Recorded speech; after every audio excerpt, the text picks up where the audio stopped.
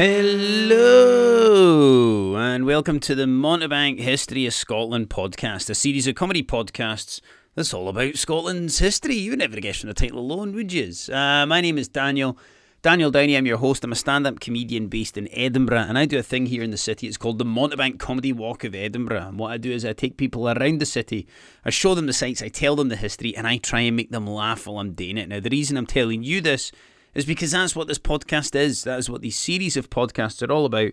So I'm trying to give Scottish history the Montebank treatment. So hopefully as you listen to this episode, as you listen to the series, you'll learn a bit and you'll laugh a bit as well. Today's podcast is all about James V. And James V is remembered by historians as a kind of Catholic boogeyman.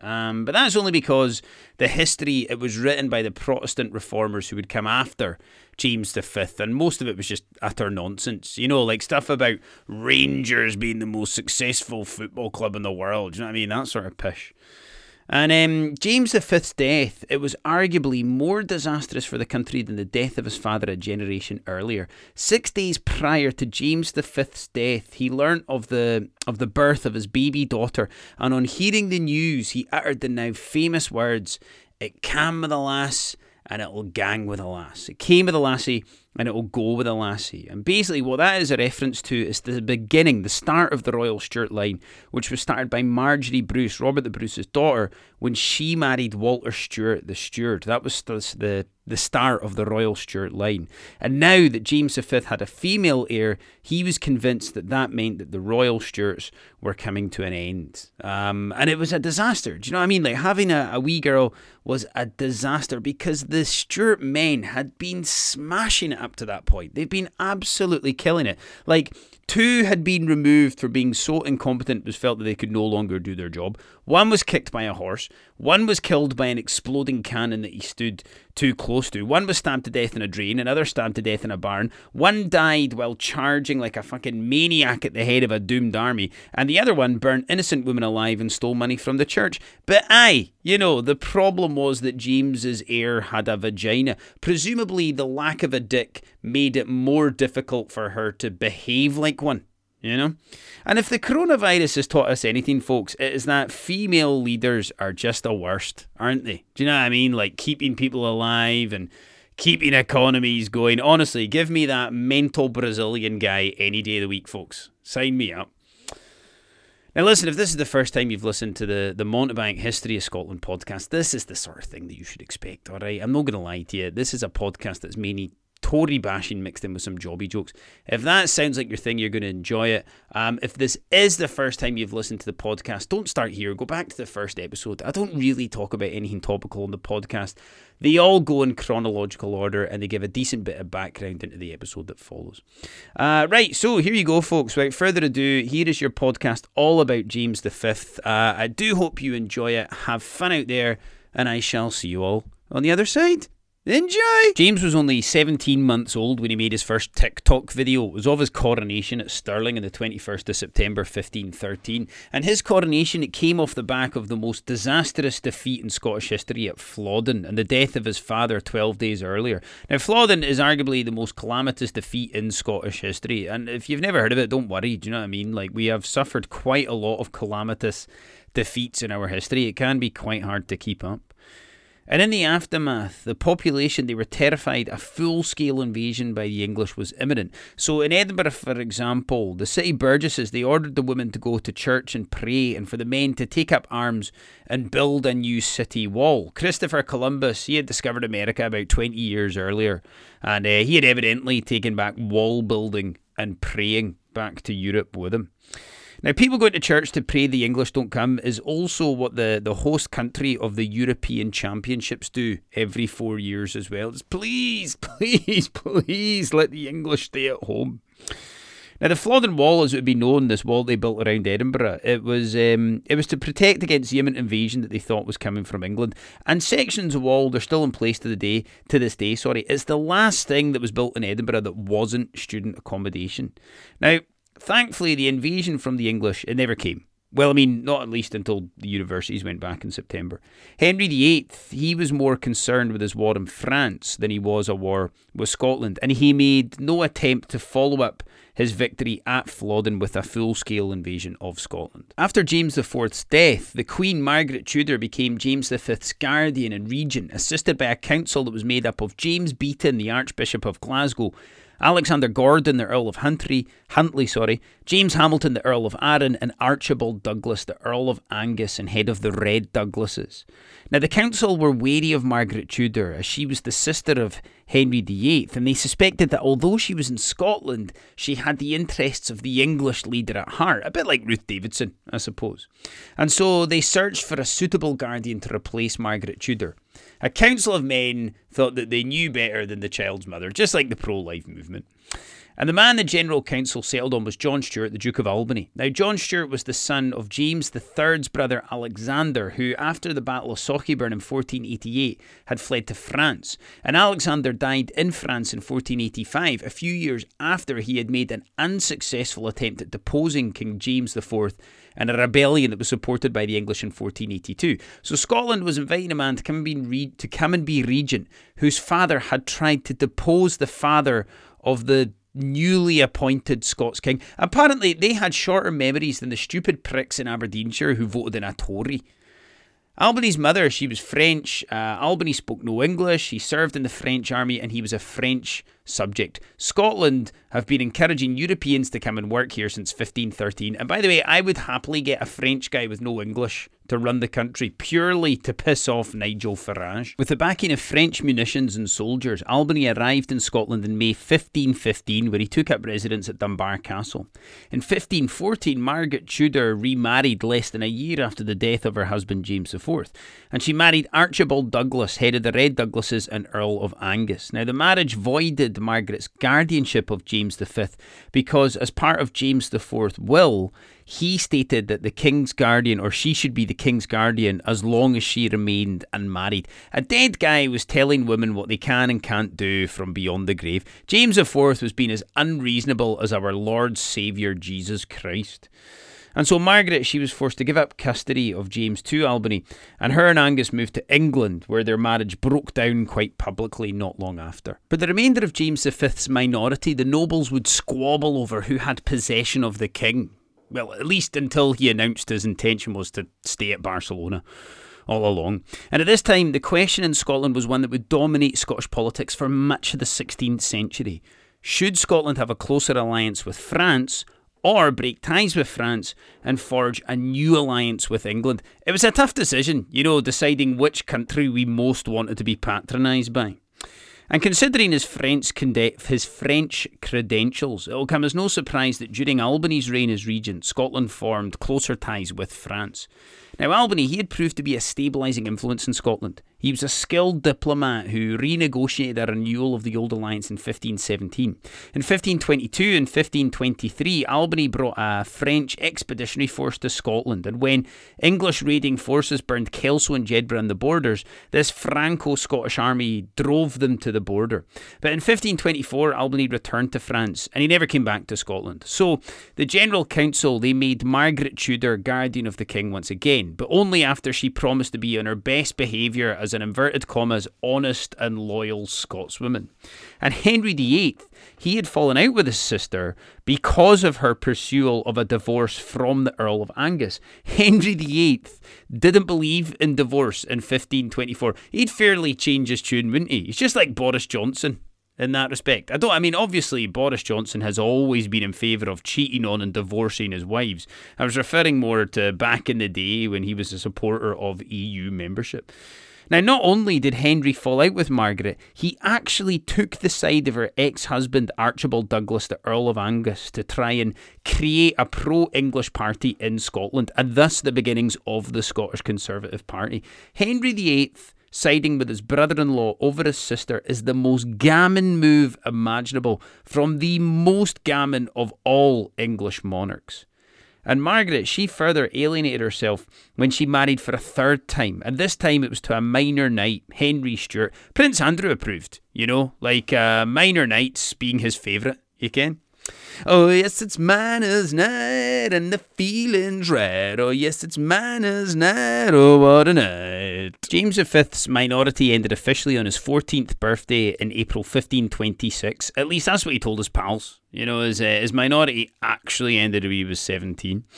And James V's stepfather, the Earl of Angus, took possession of the king through an audacious coup. A scheme had been devised to have James rotate between a group of 4 magnates every 3 months in a kind of rotating regency. The scheme had been devised for James's own protection and to stop power wrangling amongst the nobles. But the first group of magnates, led by the Earl of Angus, they simply refused to hand the king over to the second group. And since James was technically of age, Angus was able to coerce him into annulling the scheme and making him Chancellor. Angus then packed the royal household with his own relatives and supporters and kept James under close supervision at all times. James was a young royal whose mum wasn't there to look after him and was now a prisoner of his evil royal stepfather, just like Prince Harry. Now, there was an attempt to break James free at Linlithgow. The escape attempt was headed up by the Earl of Lennox, who was killed in the fighting. And James, he remained a prisoner of his stepfather until his 16th birthday, when he managed to slip his supervisors at Falkland Palace and ride through the night to Stirling Castle. It's just like the lyrics of a Bruce Springsteen song. Do you know what I mean? Like, I rode through the night to reach you, baby. My broken heart, no high school diploma, no jobs at the saw or the steel mill, baby. Bruce Springsteen obviously doesn't sound anything like that. But anyway, when James reached Stirling, the Earls of Argyll, Arran, Bothwell, Eglinton, Montrose, Murray and Rothes, they closed ranks around him, and the Earl of Angus was dismissed as Chancellor and replaced with Gavin Dunbar, the Archbishop of Glasgow. The king and his supporters, they rode into Edinburgh in July 1528, forcing Angus to retreat to Tantallon Castle in East Lothian, where he was holed up for months like a fresher in the halls of Glasgow University. In October 1528, after a failed 3-week siege of Tantallon Castle, the Scottish Parliament negotiated a 5-year truce with England in order to break off Henry VIII's support of Angus. In Angus, he was allowed to move to England and become a pensioner of Henry VIII. His lands were forfeited and the Douglases were disgraced. And the Douglases remain unpopular in Scotland to this day. Like Douglas Ross, for example, the leader of the Scottish Conservative Party, is also a linesman. He's a Tory linesman. For fuck's sake, that's like learning Michael Gove as a part-time traffic warden. It had been a strange minority for James V. He would have had no memory of his father. He had been caught in this tug-of-war between his mother and his stepfather, and in a tug-of-war between France and England. He was a prisoner of his stepfather, and he had lost his baby brother. There was vicious rumours that James's younger brother, Alexander, had been poisoned by the Duke of Albany. I mean, none of this is obviously as traumatic as your Wayne's gluten intolerance, but still a fairly traumatic childhood for James V. nonetheless. And after he had dealt, at least in part, with his stepfather and the Douglases, James was ready to begin his personal rule, although on that front, there was still unfinished business as far as James was concerned. James V is often described as the poor man's king. It makes him sound like an Elvis tribute act. But the name is derived from James's habit of disguising himself and moving freely amongst his subjects to hear what they had to say about the king and hear complaints that would otherwise never reach him. Now, many of these stories, they were perpetuated by Sir Walter Scott, who said that when James was travelling in disguise, he would use the pseudonym Goodman Ballingeach, which is one hell of an alias, that, isn't it? It would be brilliant if they got James, if James Bond was played by a tutor called Goodman Ballingeach. So we got the name's Ballingeach, Goodman Ballingeach. So I got, well, Mr. Baston Ballingeach, pal.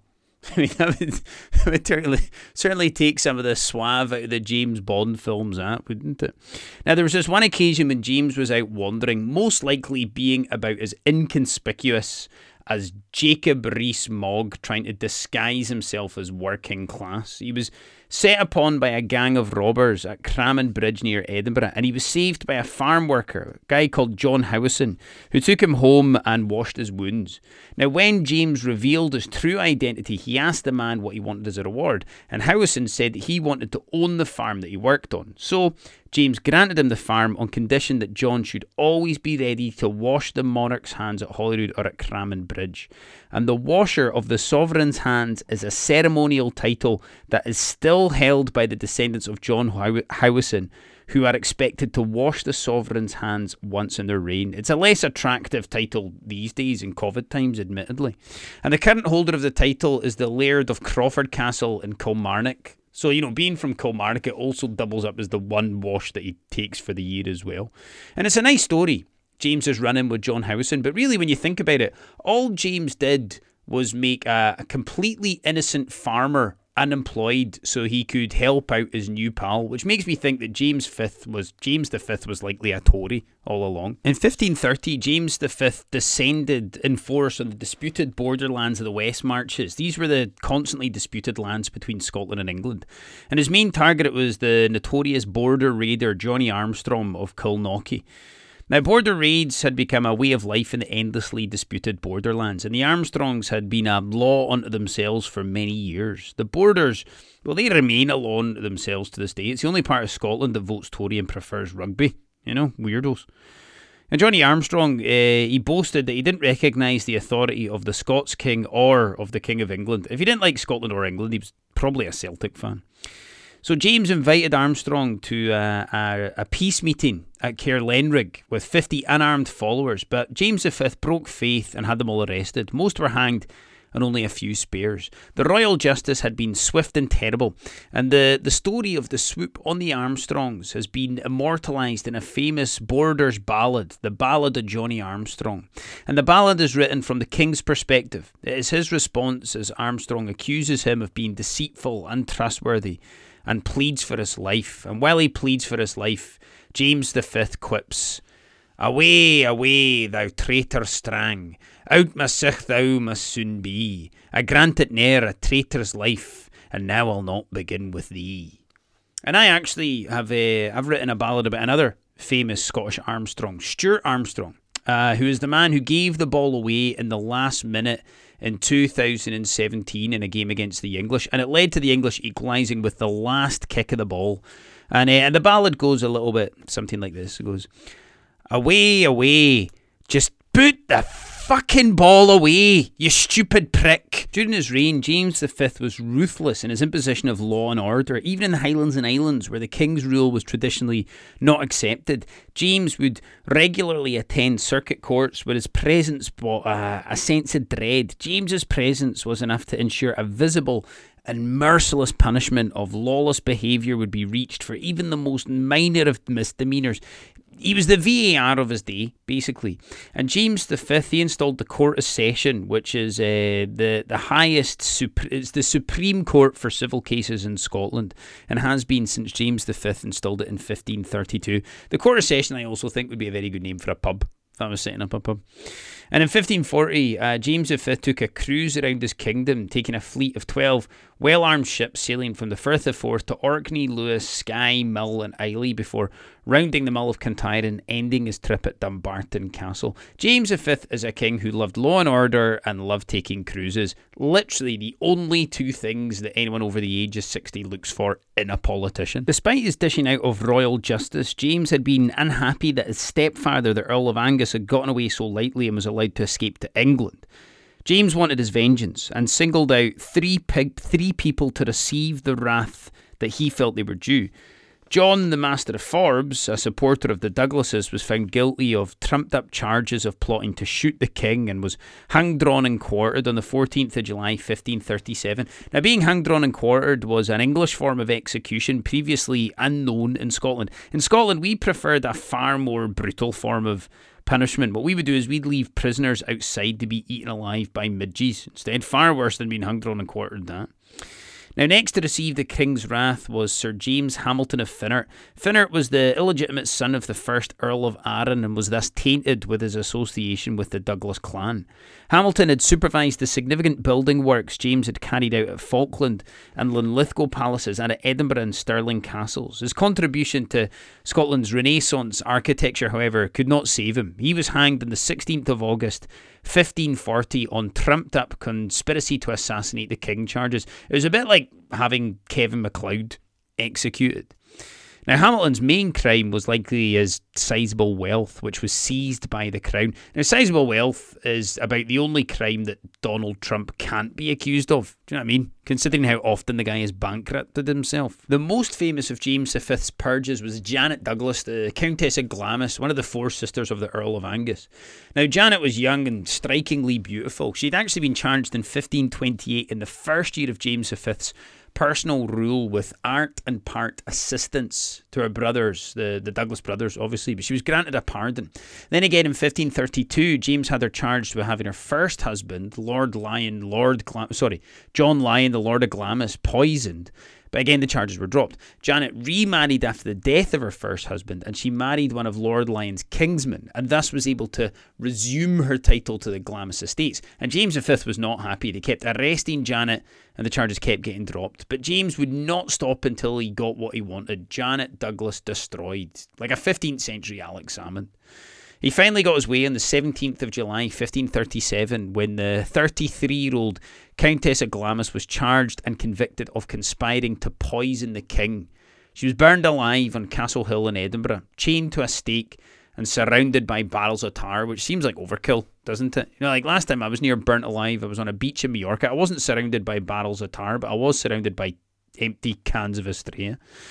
And Janet Douglas's husband, presumably seeing and smelling probably what had happened to his wife, he made an attempt to escape from Edinburgh Castle and plunged to his death while he did so. James V is the greatest royal patron of architecture of all the Stuart monarchs. James V was the man behind the decision to make every programme aired on Channel 4 between the hours of 8 p.m. and 9 p.m. a property show. Drawing directly from the opulence of the French Renaissance court, he transformed Falkland and Linlithgow palaces. Now, James, he loved beautiful paintings, poetry and architecture, but also loved tying people to barrels of tar and burning them alive. He was kind of like Hannibal Lecter, I suppose. And James V, he's known to have had at least 7 mistresses. There was Sleepy, Dopey, Bashful, Donner, Blitzen, Comet. I've mixed up mistresses, dwarves and reindeers there. Now, by his mistresses, he had a lot of illegitimate children, the most notable of which was James Stuart, who was born to Lady Margaret Erskine in 1531. James Stuart, Mary Queen of Scots' half-brother, would become the future Earl of Murray and regent to James VI. And James V, he had at least 7 illegitimate sons who he put into high-ranking positions within the church, so he could make money through them. This is back when like churches and abbeys had to make money through the religion as opposed to, charging 20 quid to get into them.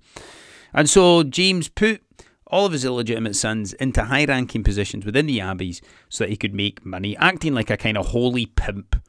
Which, now that I've written that joke, I can't help but think of the Pope as one great big giant holy pimp. Scotland was a small-time player on the European stage, but a marriage with the King of Scots would have diplomatic advantages for France and England.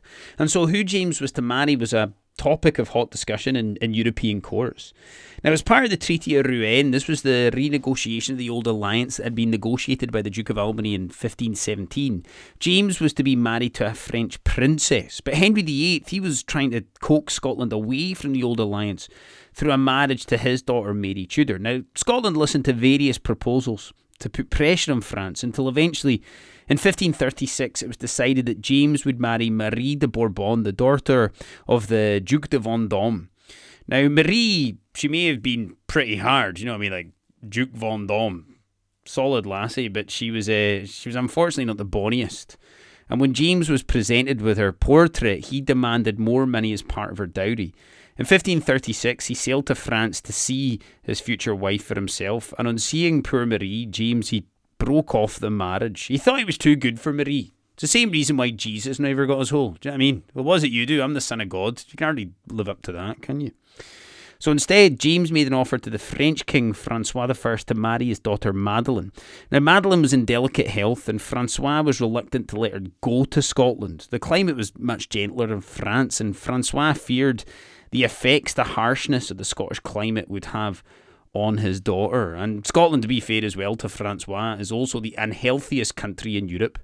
Scotland is a country that has the highest rates of obesity and heroin use in Europe, which incidentally makes us the only country in the world that has overweight heroin addicts. Do you know what I mean? I put a wee bit of weight on over Christmas there, and my mum immediately thought I was on smack. What other country would you get that in? Now, eventually, Francois agreed, and Madeleine and James were married at Notre Dame on the 1st of January 1537 in great splendour. And the couple sailed to Scotland in May, but just as the French king had feared, like a London comic newly arrived at the Fringe, Madeleine died shortly after her arrival in Scotland. Madeleine died at Holyrood on the 7th of July 1532. After Madeleine's death, negotiations soon began for James to marry another French princess. And while he was in France, James met Marie de Guise. Now, Marie de Guise was the sister of Francois, the Duc de Guise, and of Charles, the Cardinal of Lorraine, meaning that she was a member of the most powerful noble family in France, perhaps even Europe. They were incredibly wealthy, the de Guises, you know what I mean? Like every winter they'd fly south for the winter. Because like de Guises, like Guise, going, okay, fine. And when James met Marie de Guise, she was married to the Duc de Longueville, but she'd been widowed at the age of 22. The Duke had died just a few weeks before Madeleine. And Henry VIII, he was also apparently interested in Marie de Guise. He had complimented Marie's body, to which she replied, "Yes, I've a very narrow neck," which is a sort of outstanding patter that would make her such a beloved queen in Scotland. So James and Marie de Guise, they were married by proxy, and in June 1538, Marie de Guise came over to Scotland, and Marie would play an important role in Scottish politics, leading the government as regent to her absent daughter. And Marie de Guise, she was intelligent, she was well versed in international and domestic politics, and despite being from another country, Marie's reputation was cemented in Scotland, and she became very, very popular, just like Rod Stewart, I suppose. Marie de Guise was crowned at Holyrood on the 22nd of February 1540, and 3 months later she gave birth to a son, Prince James, who would die less than a year later, and a second son, Arthur, born in 1541, would die after his baptism as well. The latter years of James V's reign were framed by the wave of protest against the corrupt medieval order of Western Christendom. In Germany, the monk Martin Luther protested against indulgences, which at the most basic form were essentially a means whereby you could be absolved of sin by paying the church. You could even build up credit by paying the church for future sins, which of all the shit that the Catholic Church have got away with, that has to be the funniest one. That's brilliant.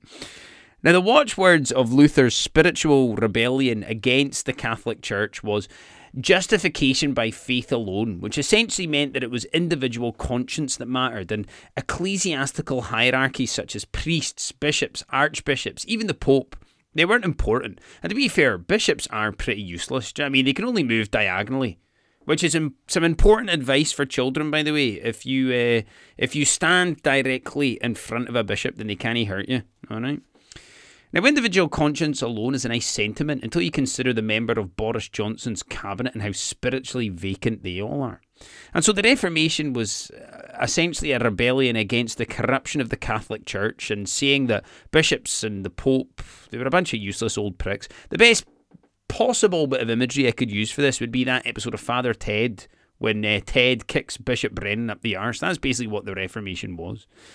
And in England in 1534, Henry VIII, he broke from the Catholic Church. He usurped control of the church in England, not wanting money to go to some pointy-headed prick in Rome, but to an overweight, psychopathic prick in England instead. Henry VIII broke from the church for both political and personal reasons.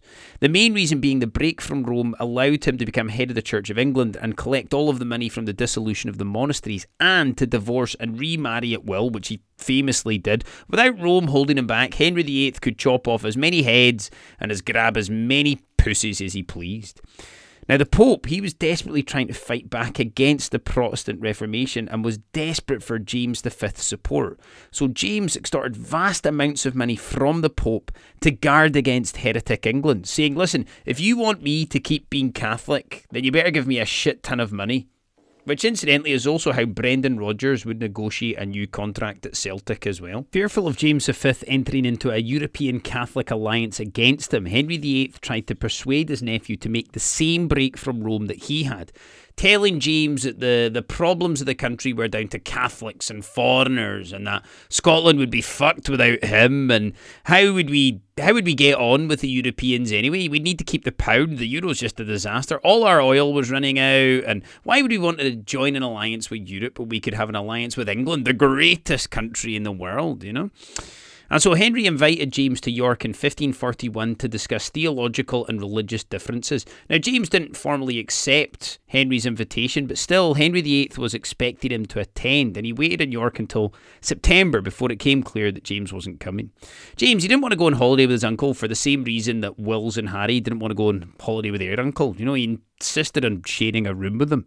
And so James presumably didn't attend because he didn't want to upset the Pope.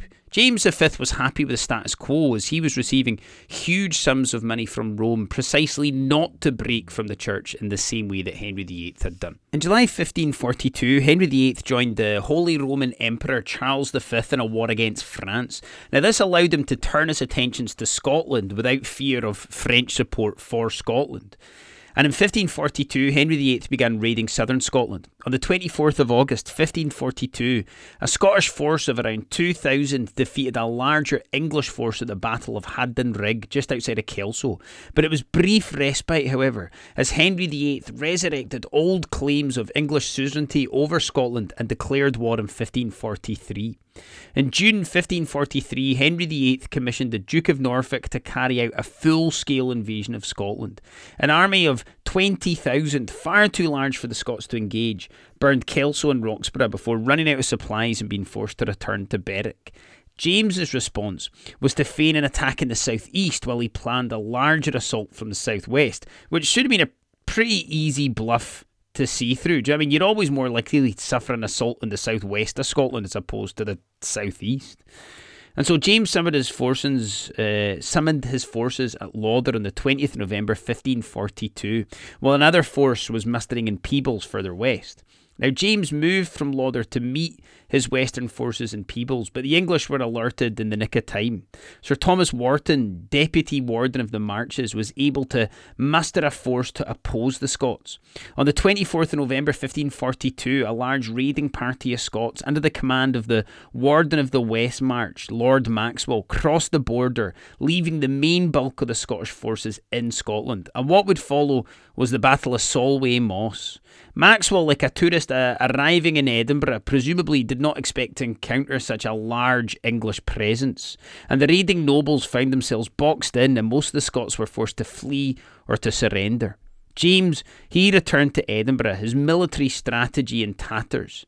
Now, the majority of his army was intact, and losses were small. This was nothing like the defeat at Flodden, but any further raids into England were now out of the question.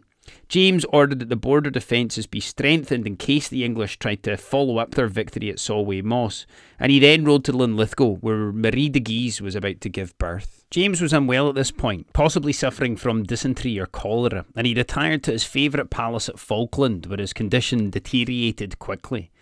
And when news came that the Queen had given birth to a baby girl on the 8th of December 1542, James uttered the now famous words, "It cam with a lass, and it'll gang with a lass." News of a baby girl left James convinced the Stuart line was coming to an end. In fact, the Stuart dynasty would last another 172 years. It was like The Simpsons. It would go on far longer than it should have, well past its best. And after uttering these famous gloomy words on his deathbed, James V died 6 days later on the 14th of December 1542, and his 6-day-old daughter Mary would become Queen and the most written about figure from Scottish history, Mary Queen of Scots. So that brings us to the end of the podcast, folks. Thank you so much for listening. I do hope you enjoyed the episode. If this is the first one of the series that you've listened to, then check out some of the other episodes. It's all the same thing. If you like this one, you'll like the rest as well. You can contribute to the Montebank History of Scotland podcast by buying me the equivalent of a cup of coffee. You can do that at buymeacoffee.com. I'm on there at Montebank History of Scotland. Likewise, if you've been listening to most of the episodes and you'd like to become a regular contributor, you can go and you become a patron of the podcast at patreon.com. Again, I'm on there at Montebank History of Scotland, and you can basically give me the equivalent of a price of a cup of coffee or a pint every single month. It's all massively, massively appreciated.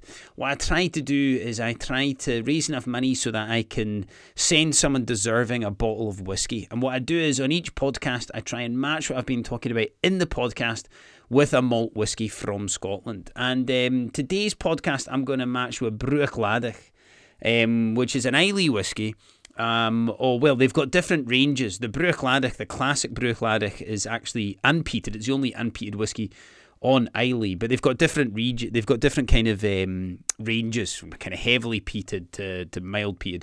But like I say, the classic Bruichladdich is unpeated.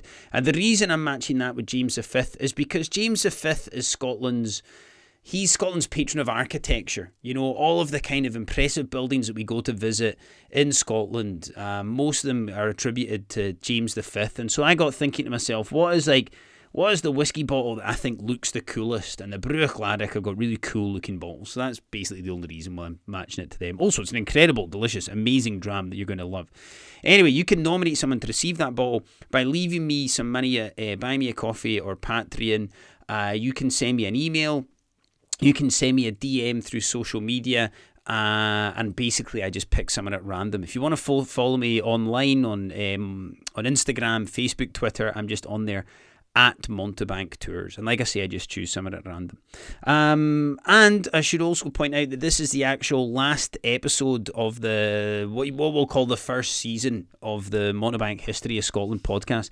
This is our 20th episode. After this comes Mary Queen of Scots, so it seems like a pretty sensible place to take a wee break and come back and make sure that we give Mary the correct love and attention that she deserves. So it's a good number to stop on 20 for a wee break, and we'll be back in a few weeks' time to talk about Mary Queen of Scots. You can still continue to send me messages and nominate people for bottles of whiskey, and if I have enough money in those accounts, then I'll continue to choose people and send the bottles. If you have been listening to the entire series, thank you so much for supporting and listening to the podcast, guys. My first podcast I did was all the way back in May, so it's been almost half a year doing this, and really appreciate all the love and support. If you have been listening to these episodes, I really do appreciate it. Thank you so much. Right, so basically, give me a wee follow on social media at Montebank Tours. Like the podcast, rate the podcast, tell a friend, do all the things that people ask you to do at the end of podcasts, and I'll be back in a few weeks with your podcast about Mary Queen of Scots. Hope to see you all then. Look after yourselves. Cheerio now. Bye bye.